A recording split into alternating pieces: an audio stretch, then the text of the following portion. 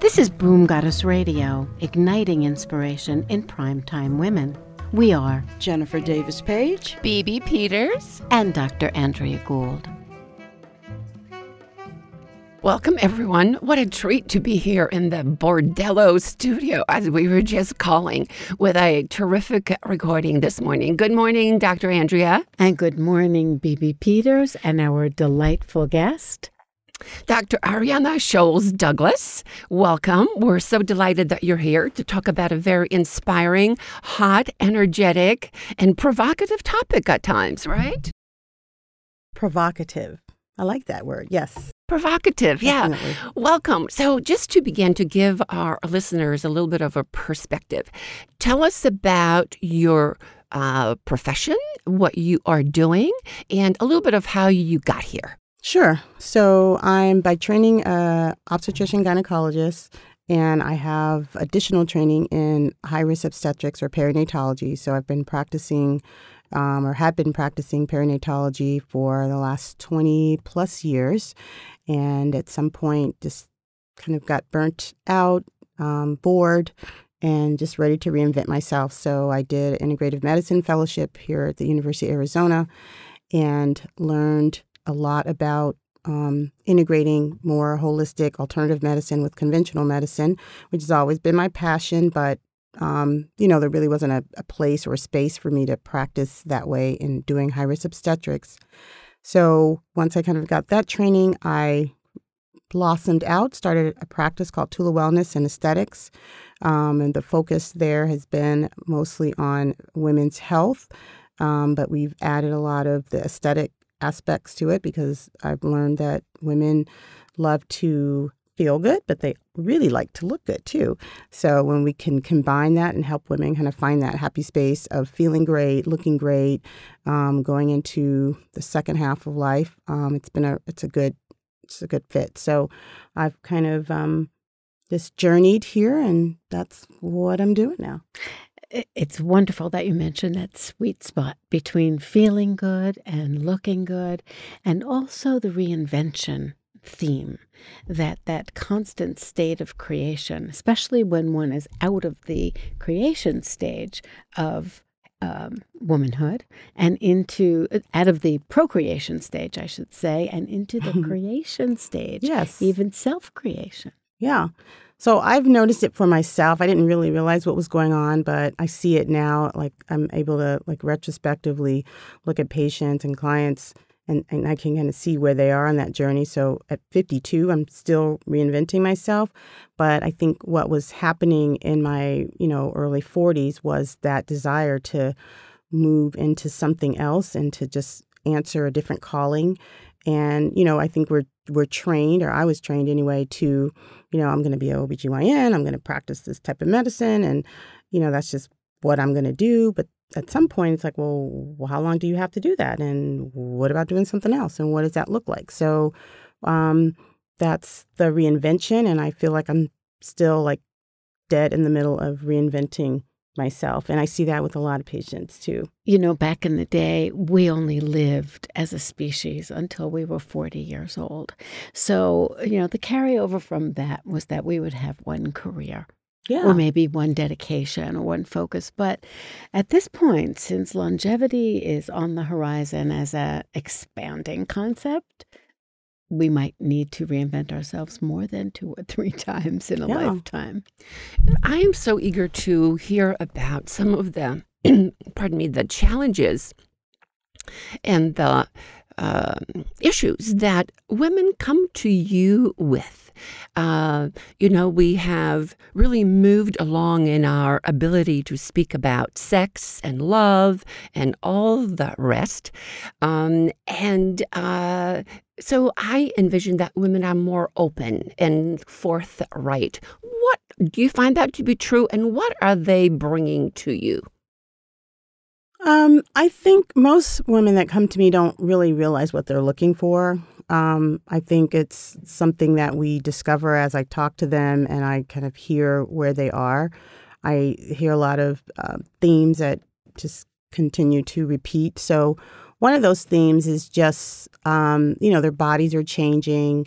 Libidos are changing, relationships are changing, and they're just kind of in a new space. And there are a lot of people who are no longer in longer-term relationships that they were in previously, or they're ready to just move on career-wise. They're working, but they're really not following their passion, so they're trying to figure out what really at 40 still, what do I want to be when I grow up?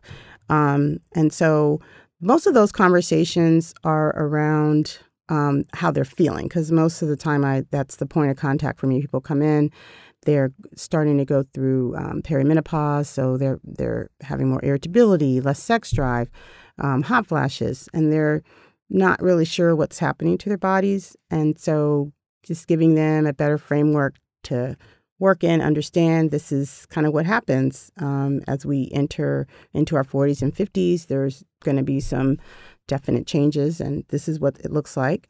And then once they kind of realize that, then sometimes, not always, the aesthetic aspect comes in, because that's the other part. People come in either as a medical patient or they'll come in as an aesthetic patient.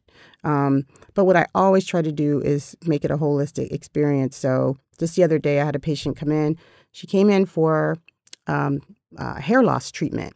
But when I spoke to her, she's like in her mid-40s, and I had to ask a lot of questions, because I was like, well, this might be thyroid, this might be your hormones. So yes, we could just do a hair loss treatment, but let's look at the whole picture. Let's look at your hormones. Let's look at your stress. Let's look at your nutrition. And although we're still going to move forward with your aesthetic thing, she also signed up to be a medical patient.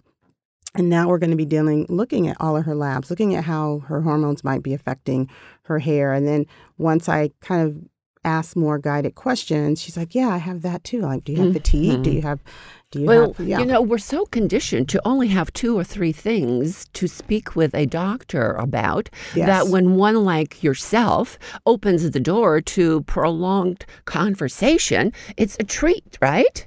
Yeah, especially what an honorable position to be in, that you could be a trusted counselor, if you will, for the people who come in and begin to open up like a flower a little bit more and a little bit more in terms of sharing. You inspire that kind of intimacy.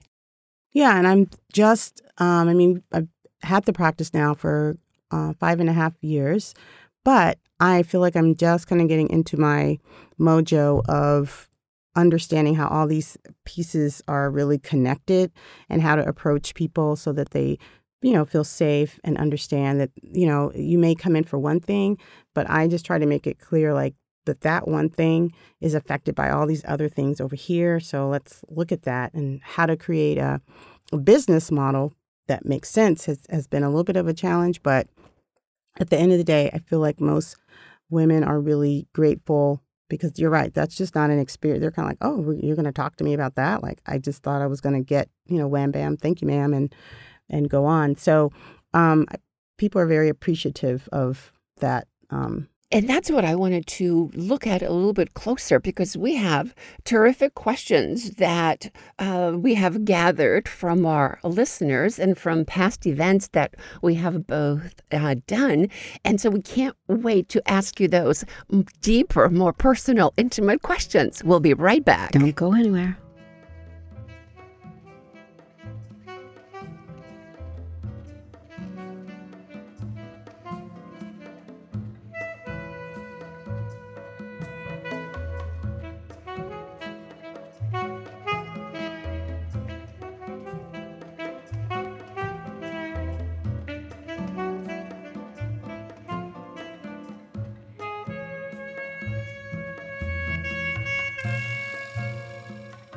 Welcome back. We're here with Dr. Ariana Scholes Douglas and her Tula Wellness Practice, and we're talking about women, and particularly women over 50, and some of the specific challenges that they face in their life, health-wise, sexuality-wise. And we can't wait and dig in and ask some questions that our listeners have sent in. We have been collecting questions in anticipation of having you both here, and also having you at the Sex, Love, and All the Rest panel discussion in September.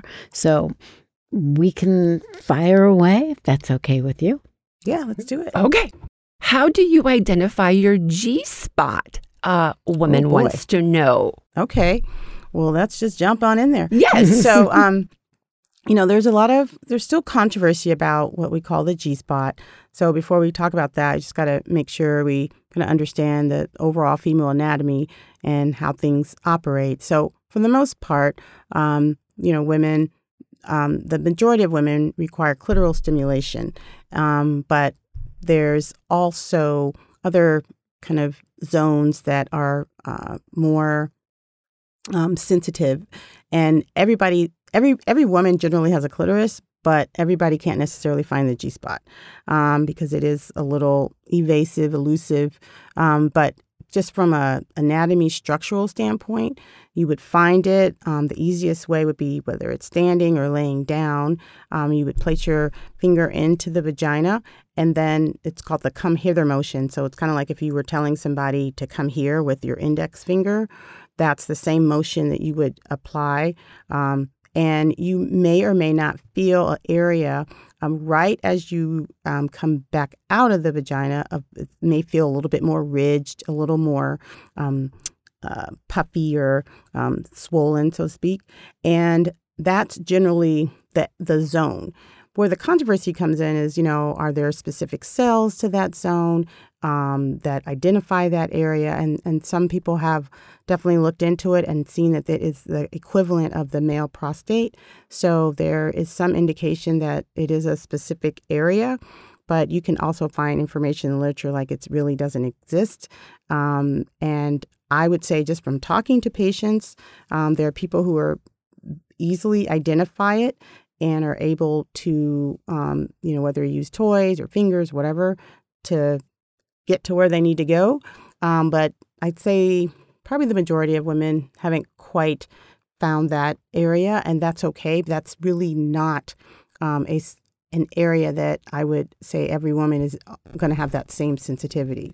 And what happens to the vagina as we age? Give us a little overview. Sure. So, the vagina is generally just a long tube, and it's going to connect the outside area. Its purpose is really just to be that conduit. So, evolutionary-wise, if you have sex and there's penetration, the semen, the sperm can get to where it needs to go, which is into the cervix and through the uterus and into the fallopian tubes and hit the ovaries. But the vagina changes over time. So it's meant to expand. It's meant, obviously, to be the canal for a baby to come out of. But when it's all said and done, on average, for a lot of women, they've gone through childbirth naturally with, natural childbirth or whether it's a C-section. And they start to notice changes such as dryness. That's the number one thing that happens is that estrogen, which is our kind of predominant, I call the juicy hormone, starts to decline. And that decline affects every organ, every tissue that's sensitive to estrogen. So the vagina, the urethra, the whole pelvis is sensitive to estrogen. And as we lose it, we lose those effects. So I liken the analogy is the grape versus the raisin. So in our younger years, it's more like a grape. It's juicy, plump. And then as we age, we lose that lubrication. We lose that juiciness. And so the majority of the treatments we do to kind of restore women's sexuality, just restore the function of the vagina, is really just doing things that rejuvenate the tissue so that it goes back to where it was, earlier in the day. So, of course, we get questions because our listeners of a certain age are having their second, third, and fourth relationships. Mm-hmm. Like we said before, the longevity issue then puts people in a position to want to be sexual way after the time when our ancestors may have kind of chalked it up to that was something for youth. Right. So you've invented a number of, you've decided to feature a number of methodologies, and perhaps you can talk a little bit about those. Yes, and we're familiar with that term mostly because of you, Dr. Ariana, and that is vaginal rejuvenation. It seemed so abstract in the beginning when we were hearing it, but certainly it's like all over the world now, on Facebook, everywhere, right? Well, yeah, and that's my goal, is that at the end of the day, this is a conversation that is not something that people need to whisper or, again, there's even marketing for some of the machines, is that their marketing is really like, it's okay to talk about it. Like, it's still a whisper, but, this is still like almost a taboo topic. But it's a very normal situation where that's going to change. Our vaginas are not going to be as pliable. They're not going to lubricate the same way, and that makes intercourse painful. So there are multiple modalities. There's multiple treatments that we can use, notwithstanding just applying local hormones to the area. That can also benefit it just as well.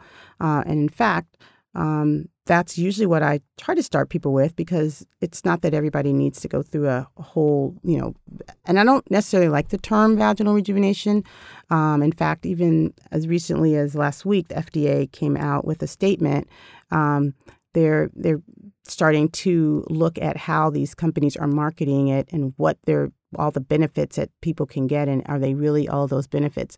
And had I not been doing this procedure for the last 3 to 4 years, I would probably be like, oh, wow, that's terrible that people are doing that. But I know that these treatments work really well.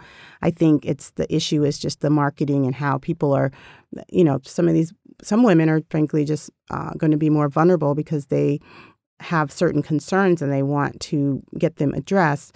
But I think most doctors who provide this are hopefully providing it ethically. They're explaining the pros and cons and the limitations of the procedure.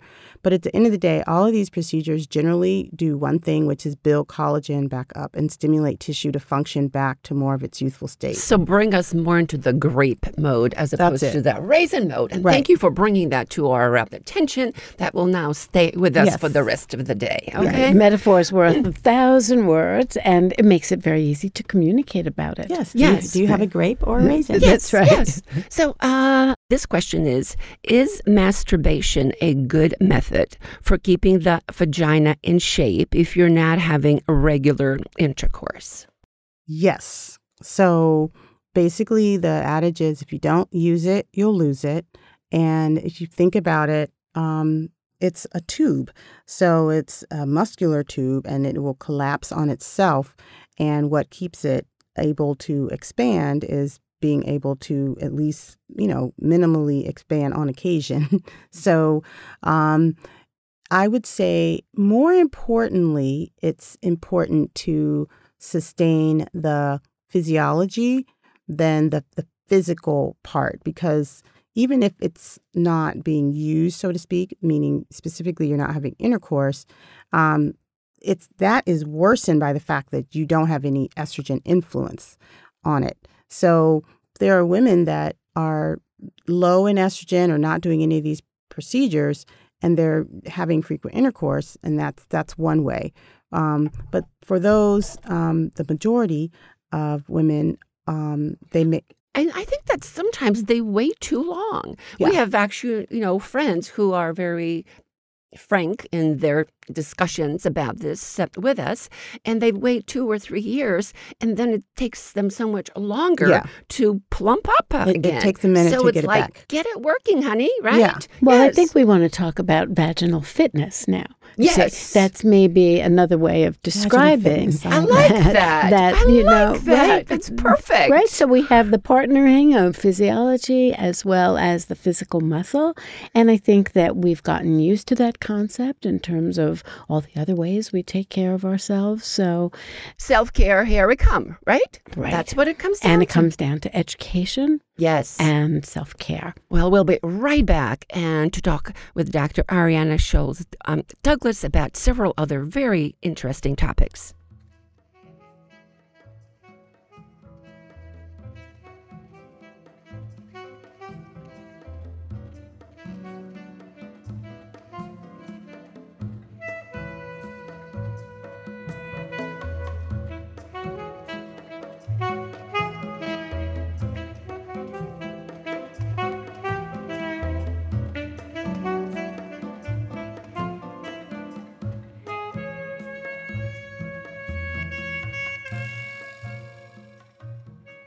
we're back.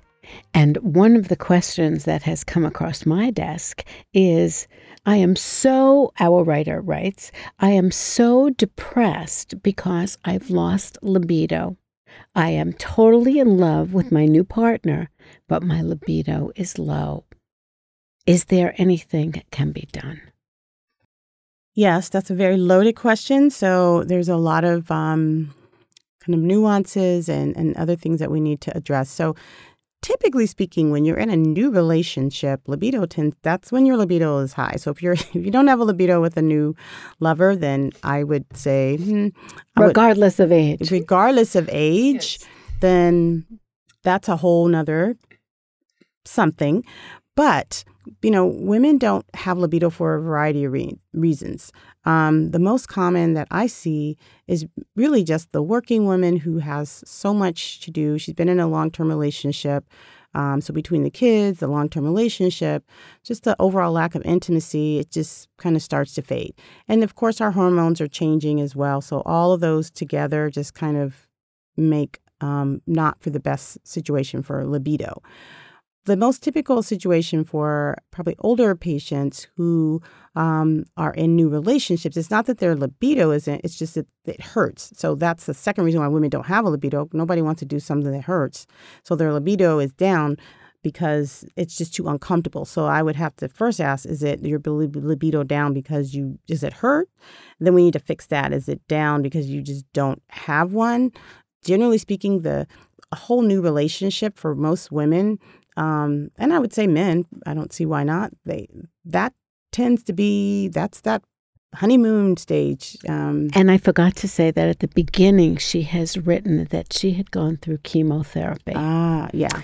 And so we mustn't forget that the effect of other medicines and other drugs and other treatments has really. So overall, I think there's always help. A lot of it is just education. And, people kind of generally go to this intercourse mode where it's like, if I can't have intercourse then something's not right. But really, as we age in particular, we want to be aware of all the other ways that we can be with our partners, pleasure ourselves, and have a more open mind to what that looks like. So sometimes it is just a matter of educating patients. There are plenty of couples I've seen that, they generally don't have a lot of intercourse, but they still have a lot of intimacy in their relationship.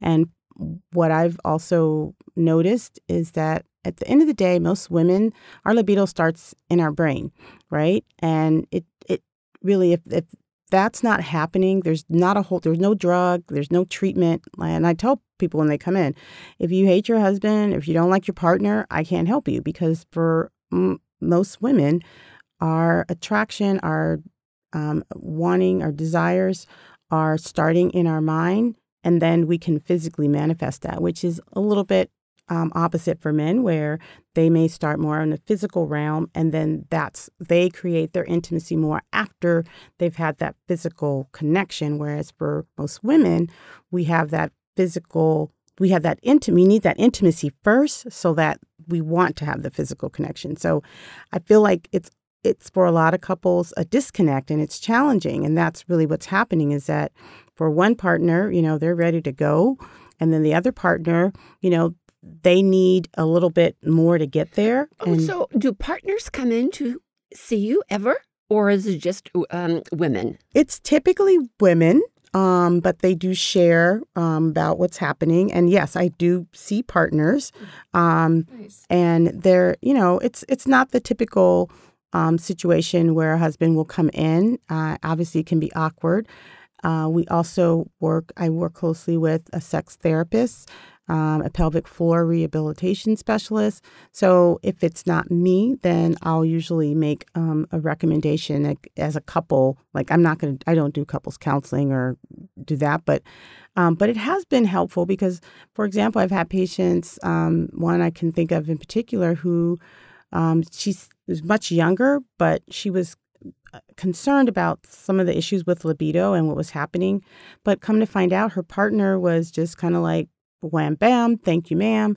He was saying things such as like, oh, my other previous partners didn't take this long. She needed a whole lot more. And on average, women need a whole lot more. We always need it more. If you look at that sexual response curve, we're always slower on it relative to men. But as we age, I think that, I don't even know if that's been looked at, but I feel like that's even This is slower. really good news. Oh, no, even slower, you're saying. Yeah. Oh, I thought it got faster. Okay. Well, we always have to leave room for personal experience. Correct. And they did say that women take a longer time to reach their sexual prime than men do. Right, Yeah. exactly. But one of the things that comes up for me as I am listening to this conversation is the context, the cultural context in which our conversation is taking place, where women are feeling stronger, feeling more entitled, finding their voice more. And so we mustn't forget about, the synergistic effect, if you will, of the context, the social context, and the time in history that we are, at the same time as these technologies have become within reach. Right, because probably there's more demand for it, right? Because women are clearer on what gives them pleasure. And more entitlement. And more entitlement, absolutely. But before we end, and we still have some time, I want us to talk a little bit about DHEA and bioidentical hormones. It's such an important question that one of our listeners sent in. Just what's the latest news on that? And what is DHEA? Okay, so DHEA is also a hormone, but it is broken down primarily into testosterone and to estrogen. So we consider it a little safer. You can take DHEA orally as a pill. We can use it as a vaginal suppository, and that's really been within the last year or two. It's become an FDA approved drug called Intrarosa, and they're DHEA suppositories that are inserted vaginally, and we've been using them for years, but they had to be compounded. So now there's an FDA-approved treatment that works well, and there have been some studies that have shown increased sexual response, definitely more lubrication, and so it's a great alternative also for women who can't take estrogen because it's thought that you're now converting it to your own estrogen and your own testosterone. So as opposed to putting anything specific there, that you're getting the benefits without as much of the risk. So there's still a little controversy, gray area there. But at the end of the day, it's been a wonderful tool, the wonderful medication that we've increased the use in the practice a lot. For number one, it's just help with vaginal dryness, if nothing else.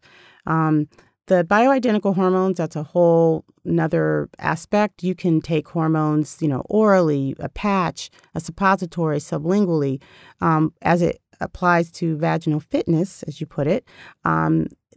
We generally would use the same mechanism of intravaginal treatment. So we can take suppositories and creams and basically insert them to get a local response. So bioidentical, all that means, first of all, is that it's just the same hormone, the same structure of hormone that your body makes. So there are different hormone replacement treatments on the market, but those are not the exact hormone that our body makes. So the thinking with the bioidentical, first and foremost, is that we want to take something that our body recognizes better.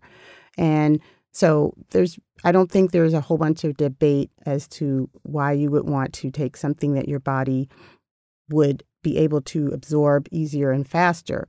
Where the issue comes in is, and this is, again, a whole nother topic. It's a whole nother podcast really on bioidentical hormones. I think we should do that one time. Yeah. Most definitely. But at the end of the day, you want to, if you can, and there are FDA-approved bioidentical hormones out there now. Big Pharma has kind of gone along with it and understands and sees that there are other ways that we can get these hormone levels without taking, quote-unquote, synthetic hormones. And it's synthetic in the sense that they have other molecules attached that our body just has to do a little bit more work to break down. The other thing is, if you can, when you take a bioidentical, ideally taking it transdermally, like through a patch or through a cream, is one of the safer ways because it doesn't have to go through the liver. It doesn't have to be metabolized the same way, and your body can absorb it a little bit better. And so we know that there are decreased risks for some of the complications that we see with taking hormones if you take it in the format of a transdermal patch or even a cream. The questions or the problems come into play because in order to titrate and get the levels of hormones that you want, and from a bioidentical standpoint, oftentimes you will need to get them compounded. So the bioidentical hormone itself is an FDA-approved entity, but the combination of putting that now estradiol with testosterone, that is not an FDA-approved combination. So that's why there's some pushback as to whether or not these are good. And again, it goes back to that whole comment I made at the beginning with the FDA. It's really all about the marketing and how people are presenting this, because we don't want to present it in a way that if you take a bioidentical hormone, that means you have no risk of taking hormones. That's not true at all. It's just that this is a more natural way to get that hormone because it just is closer to what your body is making. But yeah, that's a whole nother... I guess another whole can of... that's a can of worms right there. Can of worms has to do with Premarin and the way that hormone is derived. So we can perhaps go into that another time. That's right, when we do a segment on bioidentical hormones, which would be terrific. Right. Well, as we wind this down, Dr. Ariana, thank you so much for joining us. We could actually be here for another 2 or 3 hours. But in the meantime, tell us how people can find you. Your website, your Instagram, your office, everything. Where are you? I don't know what all my hashtags or all of those are, but I know at TulaWellnessMD.com. That's our website, so that's the best way to find us. And the same on Facebook. I think you can Google it and it'll mostly come up. I think I'm Dr. Ariana. But I'll actually have some new pages, so I'm sorting all that out because I do have a book that's coming out. Mention about that book on menopause. It was called The Menopause Conversation, but I've since in the last couple of weeks changed it to now The Menopause Myth, because really what I've come to realize in just talking to so many women is that there's just so much ignorance and myth about what happens to us as we age and what we can do. So I'm focusing, it's the same content, but I'm kind of redoing it so that it speaks more to what is it that you think you believe about this, or what do you believe and what's actually happening. And so that should be coming out in the next couple of months. And so there's a whole another website and things. It'll be an author page, but I believe it'll be drariana.com. And that's where you can learn more about the menopause myth. We love education. We absolutely endorse the idea that we really have to make the conversations more accessible, easier, more validating. And I think that's what this conversation aimed to do, to the extent that we could take it as far as we could take it today. Thank you, ladies. Thank Always you. a pleasure. Lots to talk about. Lots. Okay. Bye for now. For more information, visit our website, boomgoddessradio.com, and follow us on Facebook, Boom Goddess. We'd love to hear from you. Your interest powers our programs.